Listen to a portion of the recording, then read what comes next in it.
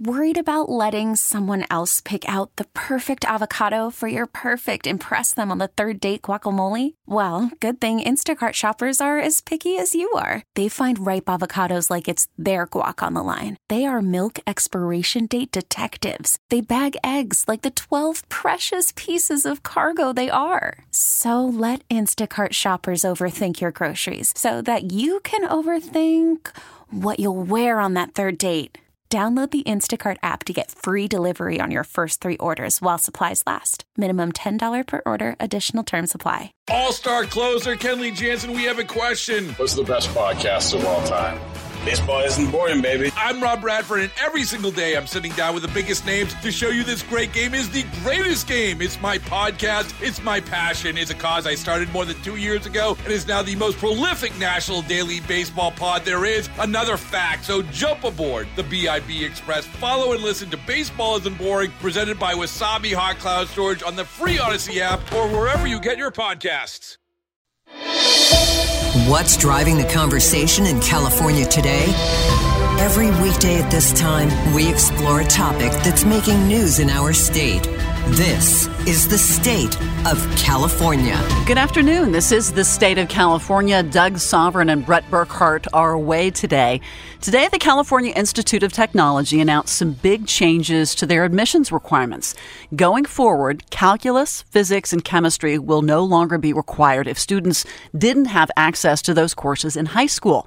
Caltech is a small university with a 3% admission rate, and the hope is that it lowers barriers to students who would have otherwise been discouraged from applying.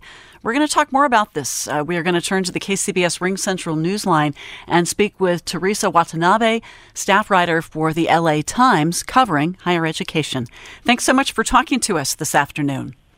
Oh, thanks for having me.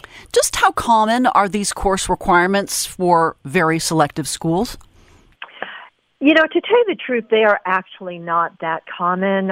Even the University of California requires 3 years of math, 2 years of science, but they don't specify which classes you need to take. MIT doesn't either, but they all strongly recommend that you have, for those who want to major in STEM, they strongly recommend that you have calculus as well as chemistry, physics. So a lot of the selective ones expect to see that on your transcript. But they don't specifically require it. And you looked at just how many schools or percentages of them anyway actually offer this stuff, and you found some trends, correct? Yeah, it was actually quite shocking to me. I did not realize that so many schools did not offer calculus, for instance. In the 2017-18 federal data, only 65% offered it, which meant more than 1/3 of the high schools in the United States does not offer it. And the percentages were higher for chemistry, but even so, 12% of schools don't offer chemistry. And even higher percentages, 26%, don't offer physics.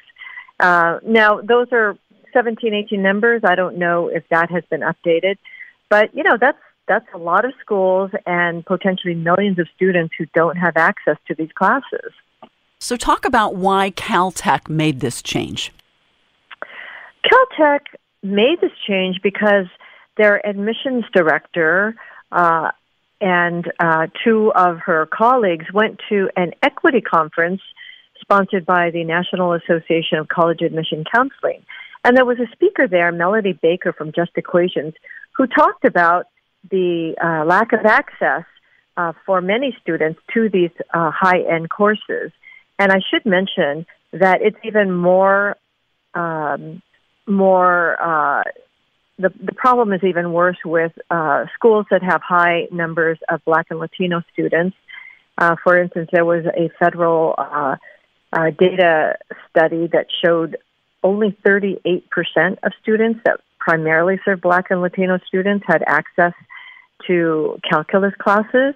So that was really what triggered Caltech's attention. They said, oh my gosh, we require calculus and there's so many schools that don't even offer it. That's not fair and we need to do something about it. So they're letting certain students who say they didn't have access to these classes in high school take it another way. And I find it fascinating. They're going to let them take an online free course, are they not? That's correct. And that is one thing that should be made clear. It's not that Caltech is dropping requirements for calculus, physics, and chemistry. They are just providing a different path for students to prove that they have the mastery of these skills if they didn't have access to the course themselves. And so they actually partnering with Khan Academy, which, as you probably know, is a global online tutoring academic website where they will be able to take the classes and then prove they know the information and the knowledge by taking a test.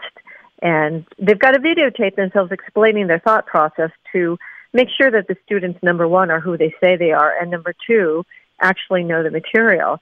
And so Caltech will be using this Khan Academy /Schoolhouse, which is the certification platform, to prove that the students do know the material. And it will be a way that they can, fulfill the Caltech requirements in a way that they, that will be free and online, and hopefully create more accessibility for students across the country and even the world.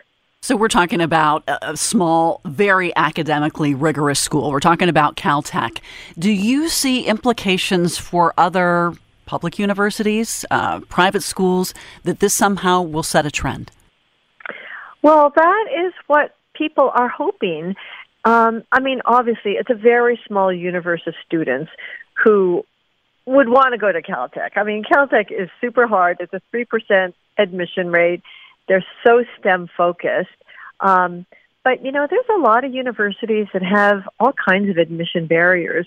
One of the issues is once you get into a school, can you get into the major that you want? And the 5 most popular, highest-earning majors, such as computer science, mechanical engineering, nursing, they have increasingly, at least among public universities, increasingly started to put up more admission barriers just because there's over-demand for the majors.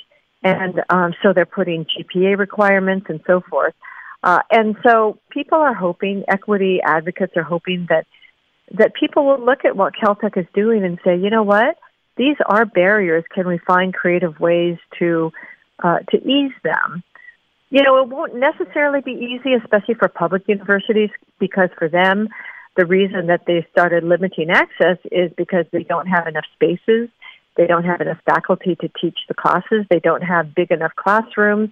And so they're going to need more funding to do all of this. And the question will be whether that funding will be forthcoming. That's a very interesting point. Thank you so much for joining us. Our guest on In-Depth, State of California, has been Teresa Watanbe. She's staff reporter for LA Times covering education.